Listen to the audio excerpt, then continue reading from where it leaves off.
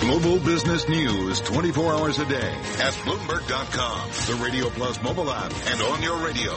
This is a Bloomberg Business Flash. From Bloomberg World Headquarters, I'm Charlie Pellet. The Dow, the S&P, NASDAQ all declined today. Tech shares weak again, falling for a second day. NASDAQ down 32 to 61.75, down 0.5%.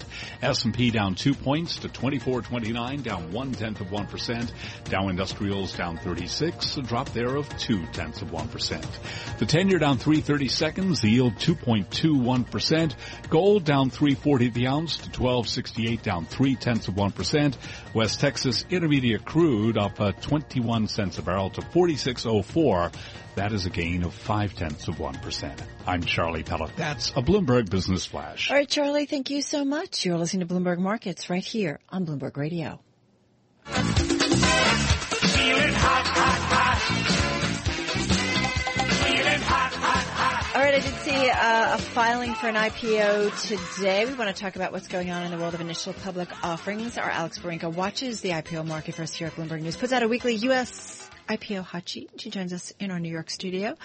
So what's going on? That's right. We had a filing in what's been a quiet 3 weeks. This is actually a bigger deal. Altice USA, which is the American cable TV unit of billionaire Patrick Drahi's Altice, aims to raise as much as $1.4 billion in its initial public offering. So that means it set terms today. It let us know how many shares it plans to hold, to sell. The company and select holders plan to sell almost 47 million shares. And they're marketing those at a price range of $27 to $31. So a pretty sizable deal there. It'll actually be one of the bigger deals of the year this year behind corporate deals behind Snapchat's $3.9 billion raise in March. So this is the company that did kind of decide to move headlong into the U.S. market by buying Cablevision in 2015, a few years back.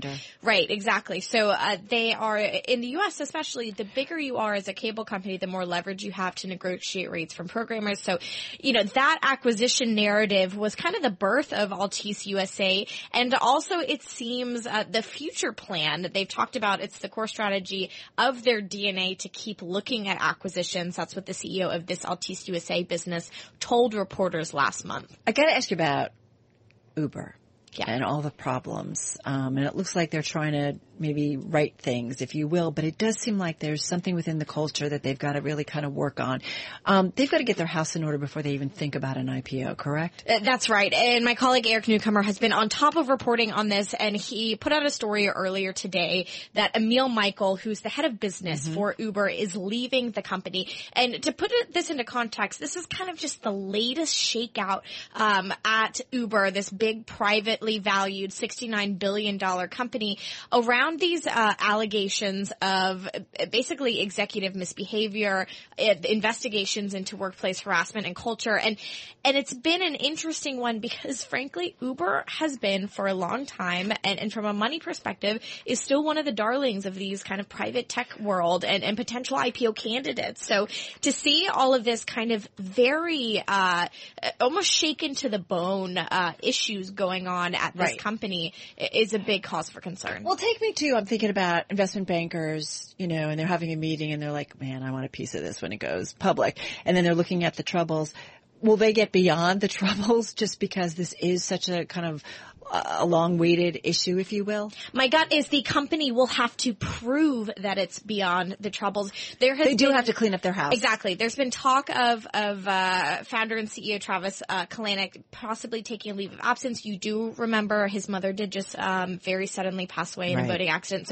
So there's a lot going on right now at this company. And I, in my hot sheet today, I kind of took you back to almost exactly a year ago. Last July, we reported that investors were pushing Uber to wrap up its fight in China. That happened. They sold that business to Didi. At the time, my sources told me that stemming those losses in China, the company was losing money hand over fist, was one of the main things holding up an IPO. Now, it seems like there are a lot bigger issues than just business operations or dealing with regulation.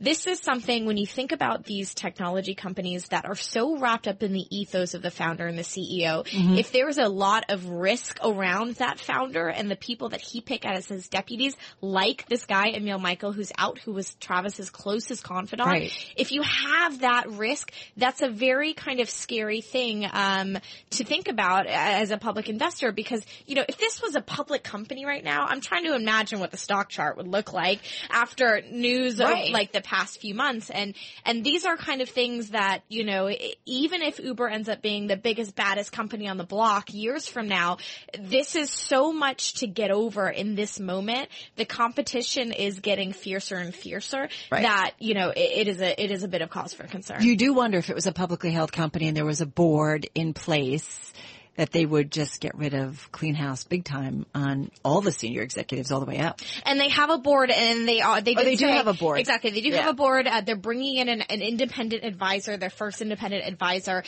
Eric, again, my colleague, has reported that there are potentially more changes to come. You still have this investigation going on at the company. Former U.S. Attorney General Eric Holder is kind of heading up this probe into what exactly is going on. So there's a lot kind of moving and shaking. There's a lot of moving parts. And in terms of my role and what I look at in terms of these companies going public, there are too many kind of risk factors that would land into a potential perspective for this to be frankly, look, they've got so many things on their plate right now. I bet this is just not even in the cards in terms of deciding when they would get out the door. What else is coming down? Blue Apron, which we talked about last week. And if you do listen to podcasts, the Bloomberg Deal of the Week podcast, I spoke with my colleague and fellow deal reporter Alex Sherman about Blue Apron. This is the meal kit delivery company that filed for an IPO a couple of weeks ago. And we spoke about it briefly last week after that S1 hit, but we really dug in the podcast around the valuation. It's a lot of questions around, is this a grocery company or is this an e-commerce company, right? They send you these boxes with prepackaged ingredients to cook 3 meals a week. What does that make this company? Well, breaking down the valuation, according to my sources, at a $3 billion market value, which is what they told me they were targeting last year, that aligns more with the Amazons of the world at about 3 times trailing revenue. A grocery company, it's less than 1 times trailing revenue. It's closer to 0.4.